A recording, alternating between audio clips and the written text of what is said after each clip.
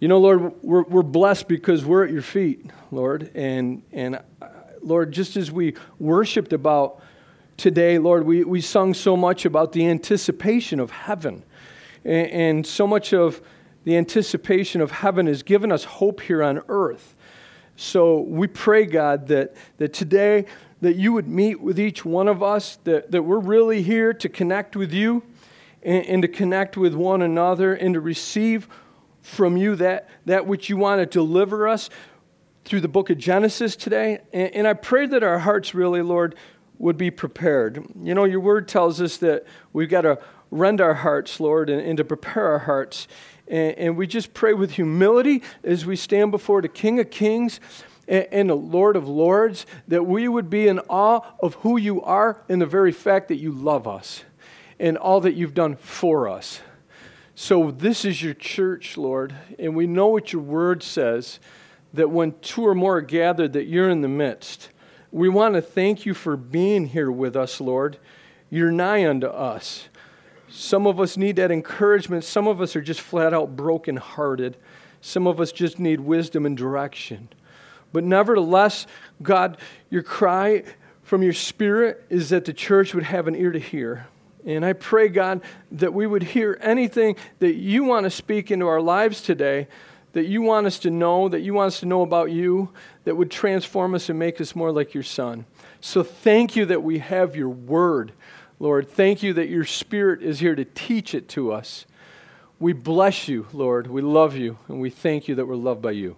In Jesus' name, amen. All right, Genesis 28. We're cranking through the book of Genesis. Well, I shouldn't say we're cranking. We've been there for a long time. But we're beyond the halfway point.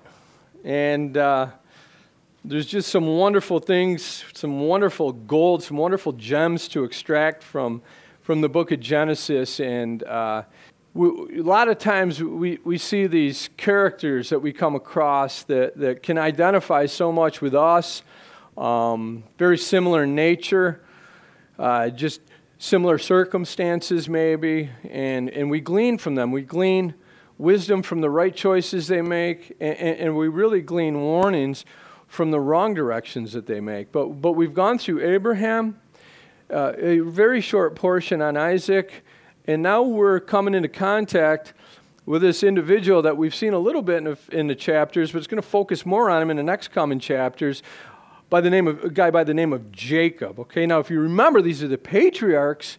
Really, I mean, this is how Israel got established. You know, I'm the God of Abraham, Isaac, and Jacob. So part 1, part 2. Now we're into part 3 here with Jacob. Now, one of the things that we've got to remember about this individual, right out of his mother's womb, he's a heel catcher grabbing his brother's womb. We know, or his heel. He was a manipulator. All right, he manipulated his brother, exploited him in a moment of physical weakness to steal the birthright for him, which gave authority, priesthood, and double inheritance to the son of the family. He took advantage of his father's feebleness and being vision impaired, clothed himself kind of like his brother Esau to actually steal the blessing from his brother. And now his brother Esau really has plotted that once my dad dies, that brother of mine is dead. I'm going to kill him. So that's where we're picking up today. Verse 1 of chapter 28. Now Isaac, this is the father called Jacob, all right? So Isaac called Jacob. I'm sure there was some dialogue between him and his wife Rebekah, but he already pronounced the blessing, and really the blessing was really the transfer over of the goodness of God on the son that he prayed over. So we see here that Isaac called Jacob, and he blessed him, and he charged him and said unto him, Thou shalt not take a wife of the daughters of Canaan. Okay, now one of the things that I think we got to look at right off the bat, because sometimes the simple things are the things that God's always calling us back to, all right? People get real big in their study and their theology, and that's all good, man. We should be studying theology and all that, but sometimes in our life to have a fruitful life is just the simplistic things of Christianity.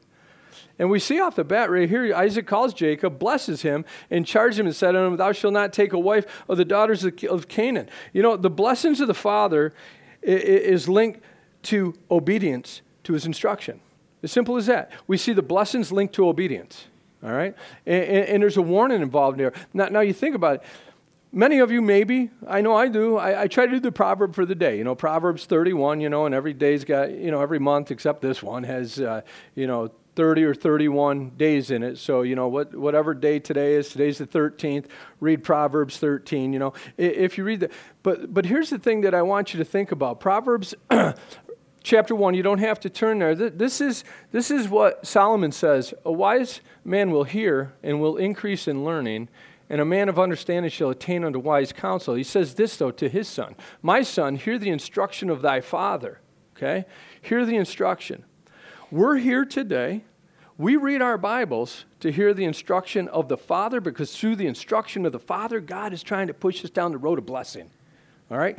God's trying to bless. God wants to bless us more than we even want to be blessed. But it's always found on a path of instruction. That's why it's so important for you and I that we would know the Word of God, that we'd be like Bereans, that we would be students of the Scripture. Okay? Because they really do give us the direction of blessing for our life. And we see here a physical picture in Isaac and Jacob, like an eternal spiritual picture of what our Father wants to do to us. The direction of blessing in our lives is found in our Father's Word. We got to know the Word. Like I said earlier, academic faith needs to be an activated faith. We're not here to accumulate a ton of biblical knowledge to do nothing with it. We're here to take in the Word of God that we might go forth and live it. Saving faith, biblical faith, a learning faith is always designed to become an activated faith. So this is what he's telling them to do. And you think about it as a father, so often for us as parents, we spend so much time doing what to our children? Warning them. Why do we warn them? Because we love them. It wasn't to keep some form of a blessing, because there was nothing going on in Canaan and any of those women that would end up being a blessing to Jacob if he went and married one of them. He says, that's not the direction you go. So as God, as the Father speaks into his life, you and I, he's got Isaac speaking into his life. You and I have got two great agents that speak into our life to direct us into God's blessing. One's the word of truth, the other one's the spirit of truth. And if you want a life of blessing, you're going to be in harmony with them, because that's where God wants to bless our life. And what we need to remember is that the blessed life with Christ is not necessarily an easy life. I look at the blessings of the heroes of the faith, and I don't see their life as being easy. I don't think Moses' life was easy, or David's. I don't think Jesus' life was easy, or Paul's. But we are blessed because of who we are to him. We are blessed because of who he is to us. We're blessed that he chooses to work in, to, with, and through our lives so that our lives matter beyond this life. And when it all ends, it just begins. We're a blessed people. I consider myself blessed. I deem myself blessed because of my spiritual condition, being redeemed, having the peace of God ruling in our hearts, having hope, having joy, having expectation. Blood-bought, born again, redeemed, and heaven-bound. It don't get any better. So he says, arise and go to Padoram, to the house of Bethuel. And that word, Bethuel, just like Bethel, in the Hebrew means the house of God. We're going to see that more as we go here. But he tells him to go find a wife out of the house of God. I know we've already talked about this, okay? We saw the mistake that Abraham made when he took on the Egyptian servant Hagar, okay? That is so important that this should be a stance. When I got saved, I wanted somebody to do life with, okay? But there was an area where I refused to compromise.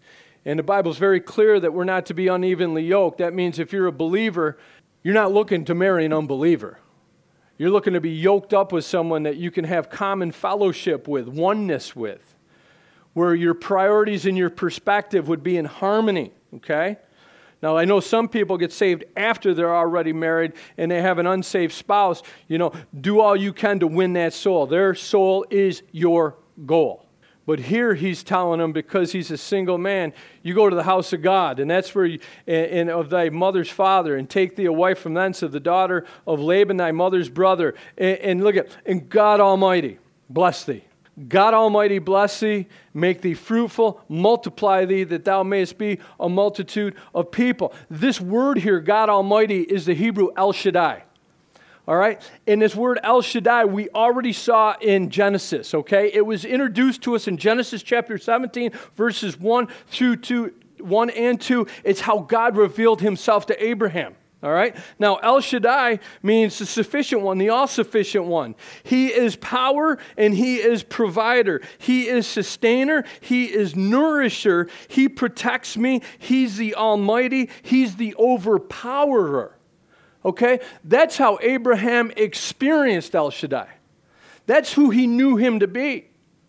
So now all of a sudden we see that was passed into Isaac's life, that got passed into Jacob's life. So Isaac was faithful to declare the testimonies of his father with his son. It's so important for us, church. Look, it's so important for us not just to declare what God says to our children, but to declare who God is to our children. And we do that through our personal experiences. Do you know that God wants us to know him as El Shaddai, that I saw God's power released and unleashed in this area of my life where I was in bondage, but I got set free by Jesus because he's an overpowerer.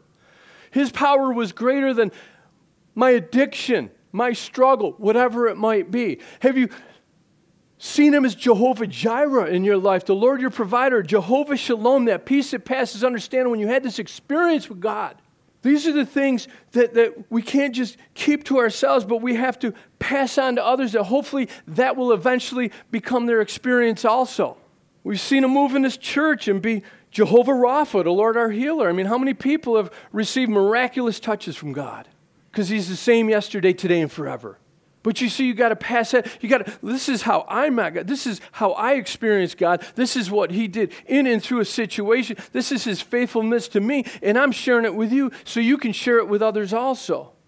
So Isaac, what if he dropped the ball there? What if he didn't introduce God in that way to Jacob? You know, and I think it's so important for you and I that what's been entrusted in our lives, we would add to and we would pass on to the benefit of the next generation. You know why? Because they're going to go through a lot more than you and I. The generation right now, the Christian generation in this world is going through a lot more than I went through at their age. But you know what we have? We have a lot of testimonies of the faithfulness of God Almighty and who God Almighty is and what God Almighty says to sow into their lives. We get to sow into their lives that they might be able to experience him in the same way. So he says, and I'm going to give thee the blessing of Abraham to thee and to thy seed with thee, and thou may inherit the land wherein you're a stranger, which God gave unto Abraham. Now, Jacob wouldn't see this because eventually Joshua would be the one that would take over this whole area. But you know what God's telling him here? God's telling him here, look, it's not yours yet, but it will be someday. And I look at that and I see how that was brought to fruition. It's almost prophetic that God would bring that to fruition, that they would get this promised land, that they take the land of Canaan. Right? And even with Israel in 70 AD, when they were dispersed, God said that he would regather them to their land. In 1948, they became a nation again, nothing more than a full-blown miracle. Full-blown miracle. So what that tells me is that if God speaks it, he will bring it to pass. So we camp on this truth. It's not yours yet, but it will be someday. You're a stranger on the land that doesn't belong to you. But you know what the Bible tells me? Blessed are the meek. We're going to inherit this earth. Don't you feel like a stranger here? I don't fit in. They're passing all this stuff, the movies, the music, the laws are passing. I'm not in agreement. My soul's not in sync with any of that. I'm a stranger in this land. I like that song we sung today. I can't wait till the day that mercy fills the streets. Blessed and holy is he who hath part in the first resurrection. Over such the second death has no power, and they shall be priests of God and of Christ and shall reign with him 1,000 years. Not ours yet, but it will be. We're going to own D.C. at some point. Got a lot of purging to do. Revelation 5:9, worship in heaven. He's made us kings and priests to our God, and we shall reign on the earth. Not just that we're going to be here, we're going to rule here. And Isaac sent away Jacob, and he went to Pandaram, unto Laban, son of Bethuel, the Syrian, the brother of Rebekah, Jacob, and Esau's mother.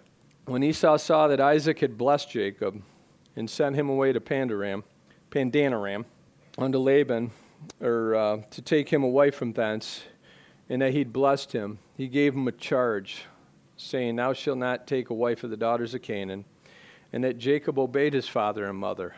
Okay, so some stuff starting to work in Jacob. He actually obeyed, and he was gone to Pandanaram.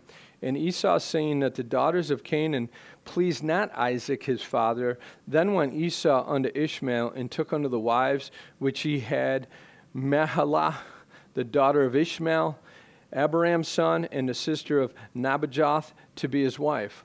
So we see here, I don't know exactly what was going through Esau's mind, but you know what he's trying to do? He's trying to obey his father. He goes and he's going to go find, he's already married, but he's going to go find another wife, and he's going to choose not to do it from Canaan, thinking that maybe he can bless his father. And, you know, what I see with that is Hebrews tells us this. Hebrews 12 tells us about this individual, Esau. It says that he was a fornicator and a profane person. That's what it says about him. He was a fornicator and a profane person. And it says that afterwards he would have inherited a blessing. He was rejected. For he found no place of repentance, so he sought it with tears. And what it means by that is the repentance that he was seeking wasn't to get his heart right with God. His repentance, he was broken, he couldn't get his blessing. That's what he was seeking, was the blessing. So I look at this, and Esau reminds me of some people, and there might even be some people here today. People who want the fruits of Christianity without the root of Christianity. People who maybe want all the blessings that God has to offer them through a walk with Jesus Christ, the love, the peace, the joy in their lives. But you know what? The bottom line is, for anything to have fruit, it has to have a root. Go in my backyard. Anything that has fruit, I'll guarantee you, it's got root. And if it doesn't have root, it doesn't have fruit. And a believer is called to be rooted and grounded in Christ. We cannot have any of the fruits of the Holy Spirit taking place in our life unless we have a true conversion and we've been born again of the Holy Spirit and we have an intimate relationship with Jesus Christ. You can't have the fruit without the root. But if you got the root, you're going to have the fruit. And that's what Esau reminds me of. Some people just want the fruits of Christianity without the Christ of Christianity, and they miss out on such richness. And it says here that and Jacob went out from Beersheba, and he went towards Haran. Now, he didn't know it, okay? Now, his mom told him, just go there for a few days, right? And his few days would actually turn into 20 years. And he'd never see his mom again. That was the last time he'd ever seen or spoken to his mom. No post office, no email, no text, no Facebook, no FaceTime. You know, this is a long time ago. You know, we have a ton of communication right now, but that was it, man. So he wouldn't see her again. And it wasn't that he wouldn't see her again, but he wouldn't see her here again on this side of eternity. It says, and he lighted upon a certain place, and we look at this certain place, and you're going to see this in the Scripture, but the certain place, I think here with Jacob, is a place of solitude. It's really a place of solitude. And one of the things that we need to recognize, because, you know, you go through seasons in life where maybe you're forced into lonely situations or you even feel lonely. But I can promise you this, that isolation can be a place of revelation. You can ask John, the apostle. He got put on the Isle of Patmos, and he got the great revelation of God there. You know, the times God has spoken the deepest to me and penetrated my soul all have one common denominator. I was all by myself. And a lot of times God will remove the distractions from our life because there's something great that He wants to plant in our life for us to hold on to and never let go, and to get us through the toughest of times and the hardest of times. That's what God wants in these times of isolation that we have. But what was going to happen here was this is going to be the beginning of some extraction in Jacob's life. You know, if you're honest with yourself, you kind of see things inside that you don't want there. And the wonderfulness of God is as much as you don't want it there, He doesn't want it there. And He wants to work in those areas and create situations, circumstances, even these times of solitude where He can actually remove it from our lives. And I think this is the beginning of extraction. I'm very thankful for extraction. A lot of times extraction comes with pain. But in my life, you know, my wife's life, we've had to have like moles extracted from us.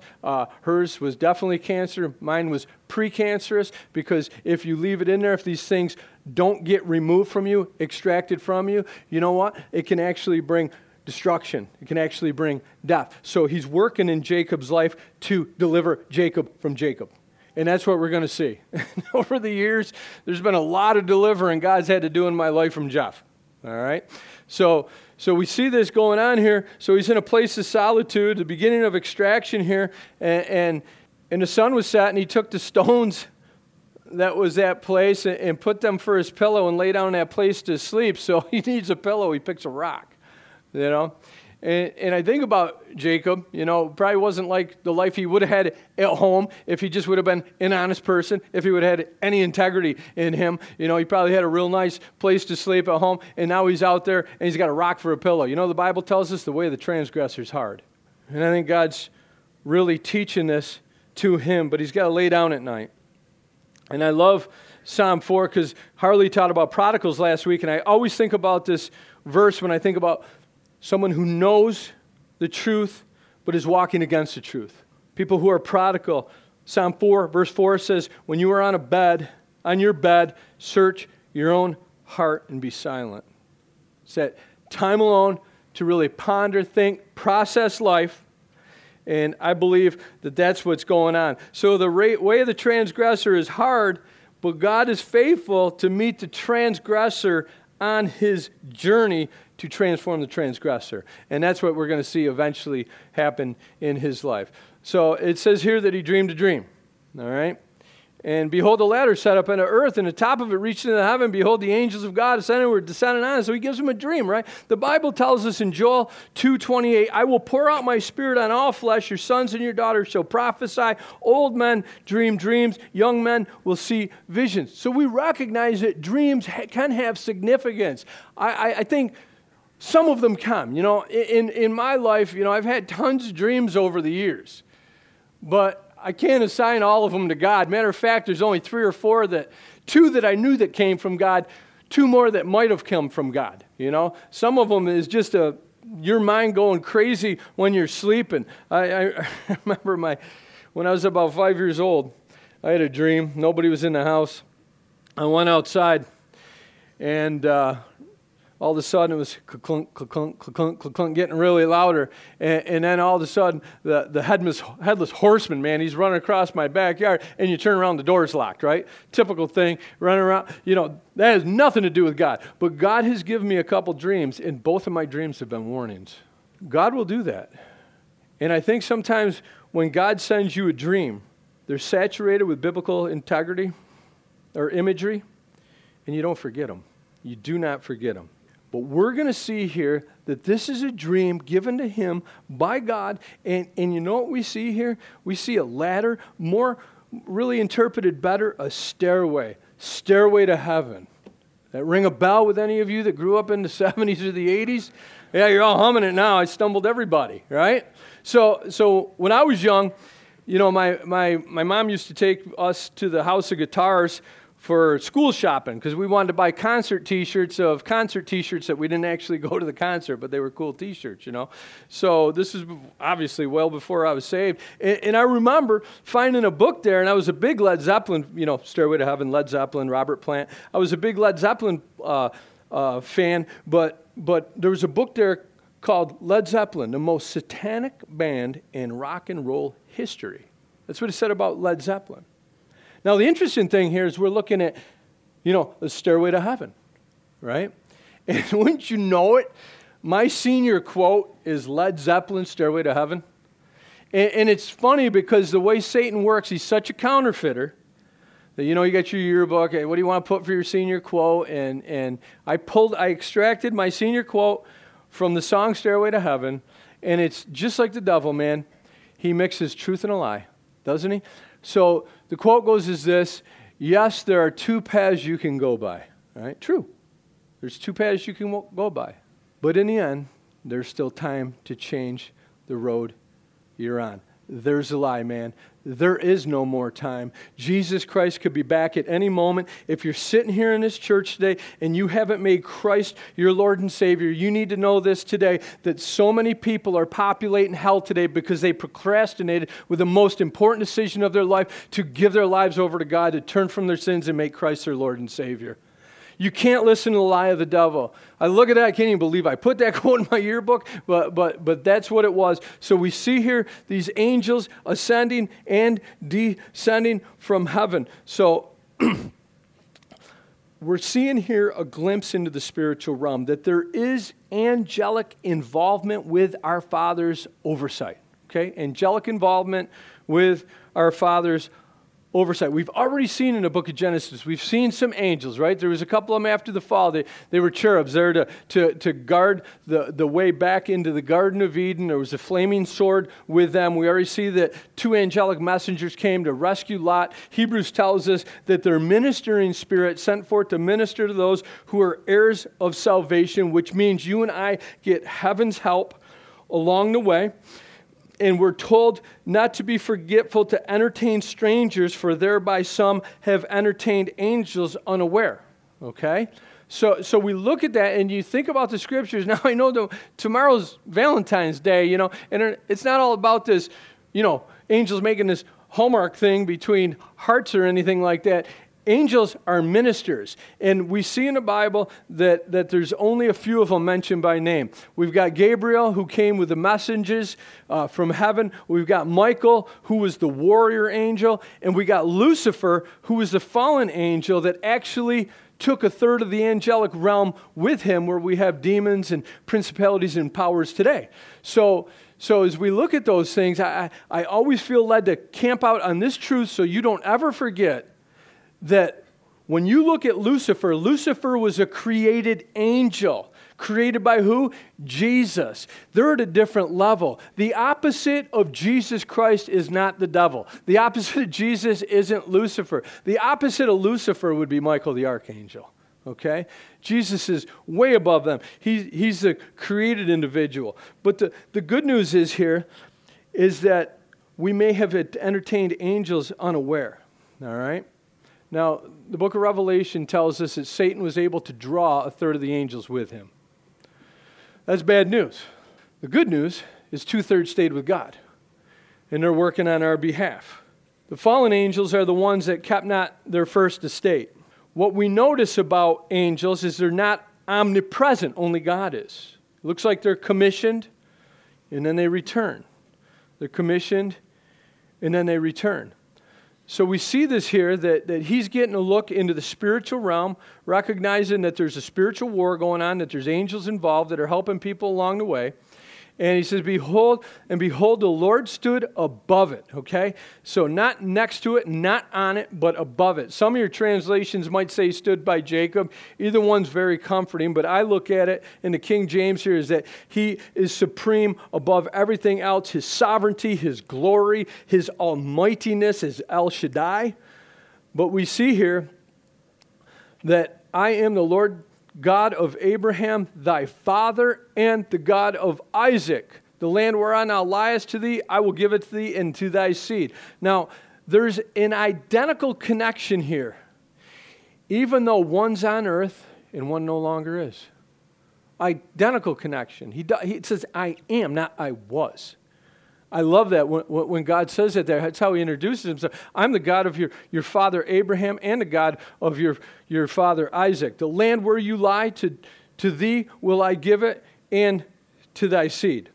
So he says here that the land whereon thou liest, to thee will I give it, and to thy seed. Okay, obviously talking about the land of Israel. I love what Donald Barnhouse said.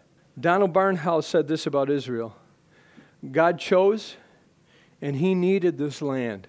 Israel. God chose, and he needed this land because on this land a hole would be dug and a cross would be planted on which the Son of God would die for you and for me. That's why he needed that land. So a hole would be dug and a cross would be planted on which the Son of God would die, where you and I would never have to doubt the love of God again. And thy seed shall be as the dust of the earth, and thou shalt spread abroad to the west, to the east, to the north, and the south. And in thee, and in thy seed shall all the families of the earth be blessed. He didn't recognize it, but because through his lineage, through his genealogy, 1,760 years later, Jesus would come. Jesus would come, and a reason that this nation, a reason you and I are so blessed today is because we have a Jewish Messiah that died on a cross for us. That's why we're blessed. All nations. And when I think about it, one of my favorite scriptures in the Bible is found in Revelation 7, verse 9, that there would be an innumerable multitude of all nations that would be in heaven, and they came out of the Great Tribulation. They came out of the Great Tribulation. An innumerable multitude of all nations. Why? Because God is doing a work to introduce himself to people across the world globally. That's our connection as a church. You go into other nations, man, there's language barrier, there's culture barrier, but there's no spiritual barrier in people who are saved in other countries that you come across. He says, and behold, I'm with thee. There's nothing like the companionship of God. I hope you're experiencing that. I hope you experience the companionship of God. You know, for me, I had to drive to Rochester every day alone, but not alone. You know, I had a small apartment on Main Street where I lived alone, but not alone. I went and spoke in Cuba back in 2014. They took me down all these different roads and put me in some apartment up on a roof somewhere, no phone, all alone, but not alone. You and I have the companionship of Jesus Christ in our lives. He says, I'm going to be present with you. Look, here's the bottom line. If you're a child of the living God, Jesus is with us. Whether you feel it or not, whether you know it or not, whether you see it or not, whether you sense it or not. That's the truth of the Bible.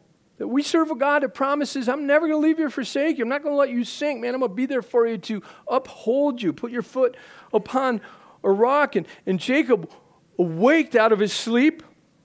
And he said, surely the Lord's in this place. And I knew it not. Why didn't he know it? Because sin dulls our spiritual senses. Sin has the ability to dull our spiritual senses. So now, you know what we're seeing here? We're seeing that Jacob is getting experience.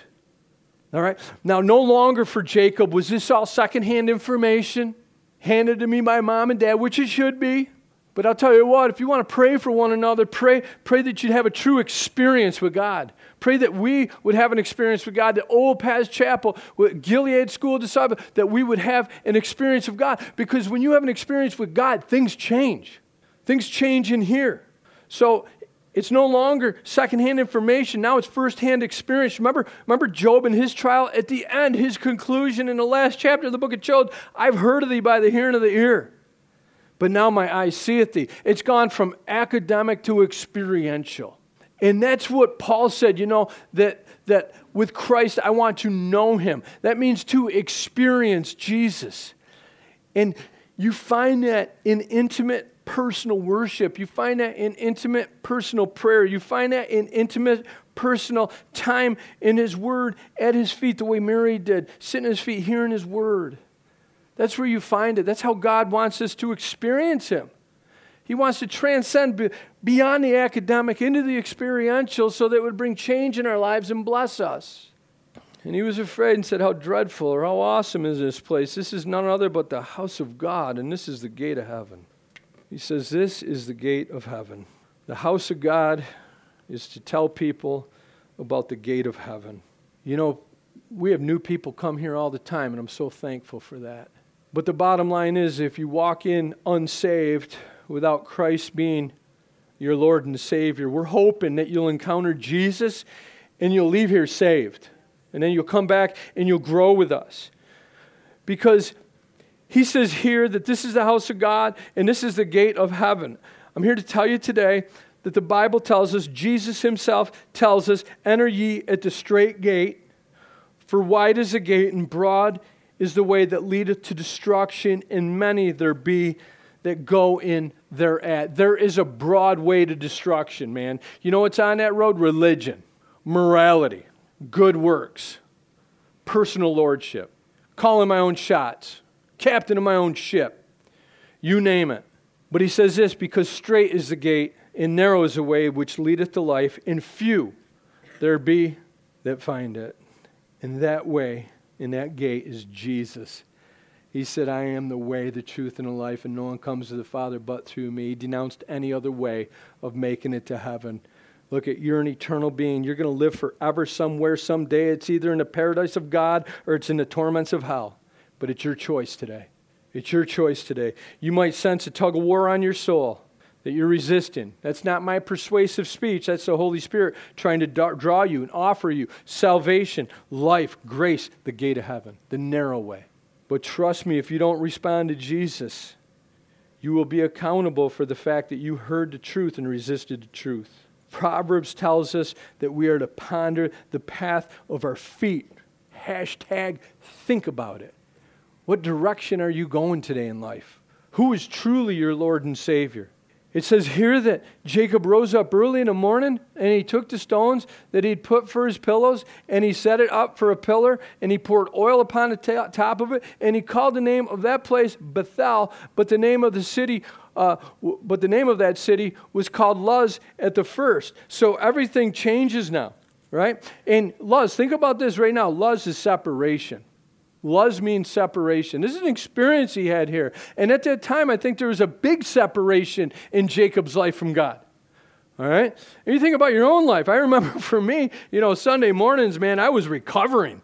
I was, it was about food, football, NASCAR, and laundry, man. That's what Sunday was about. But, separated from God, separated from God's people, could have cared less. And then you meet Jesus, and Bethel literally means the house of God. And now we're accepted in the beloved. We're accepted in the beloved. The house of God, like he says here, is designed to be a connecting point.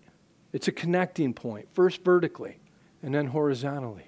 I'm going to read you a scripture that you've heard over and over and over through the pandemic, or whatever you call these last 2 years.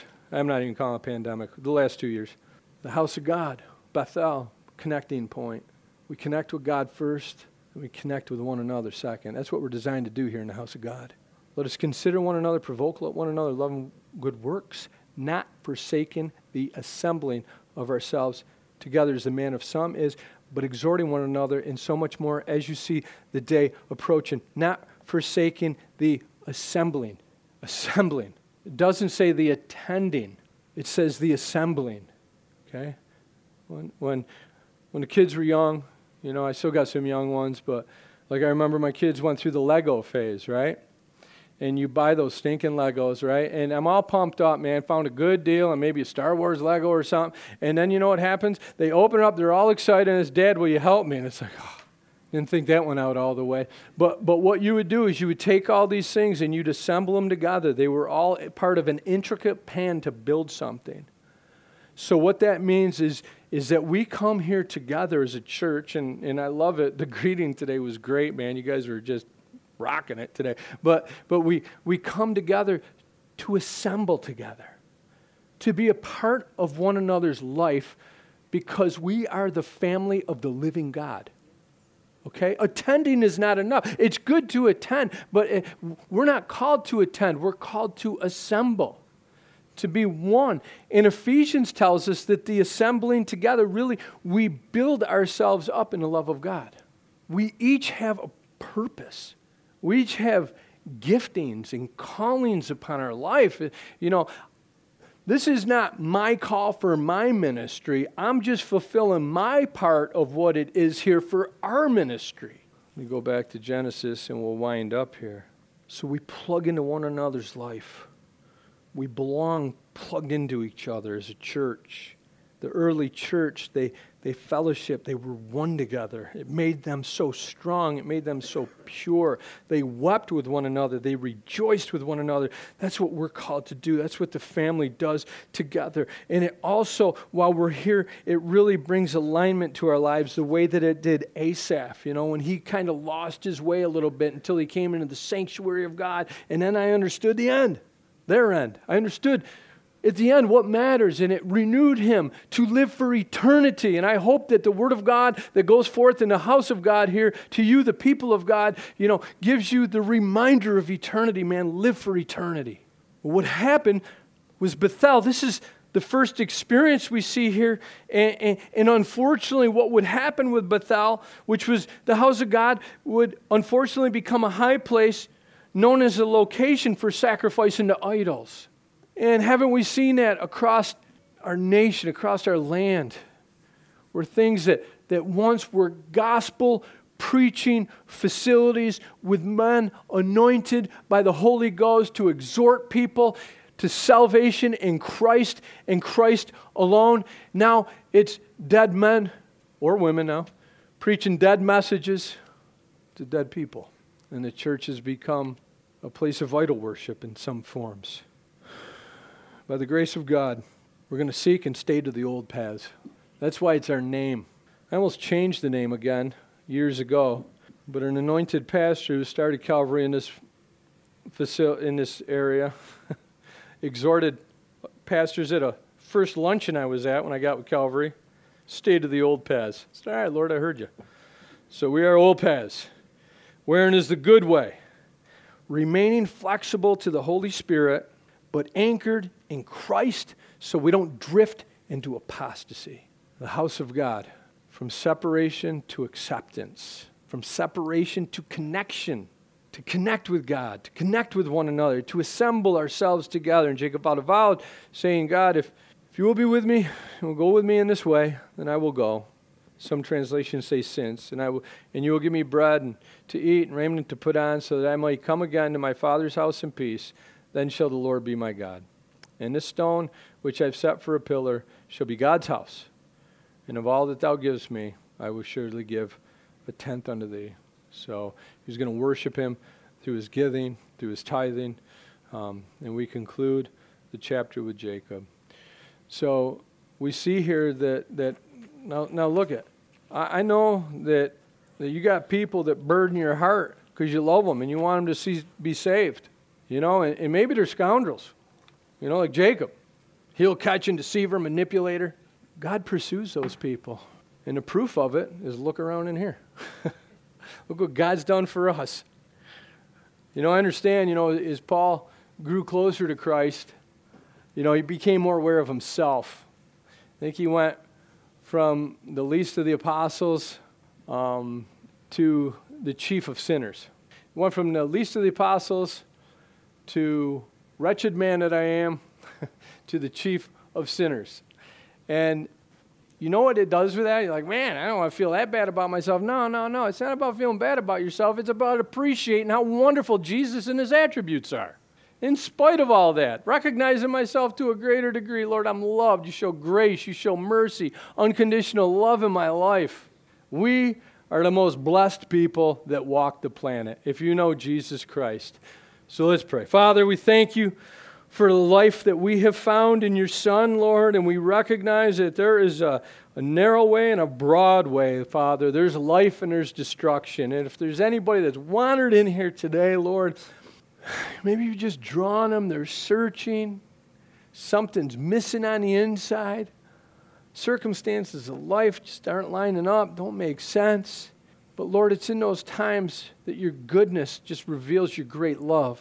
And like we spoke about Israel, you dug a hole to put a cross where your Son would be impaled, where blood would be shed, so that we could know the forgiveness of sins.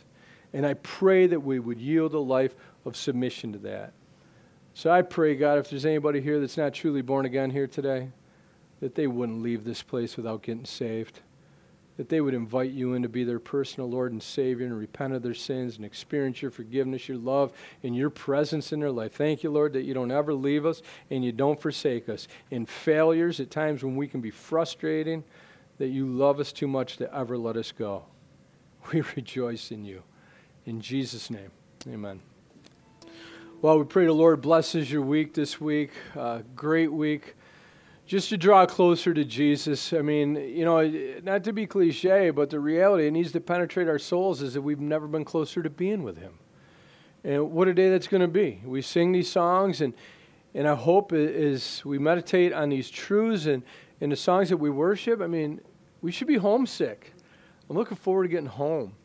But obviously, we've got a mission still ahead of us, so may we live faithful to Jesus this week. God bless. If you need prayer about anything, if Christ isn't your Lord and Savior and you want him to be, I mean, it's your eternity. Come on up. We'd love to pray with you. God bless you. Have a great day.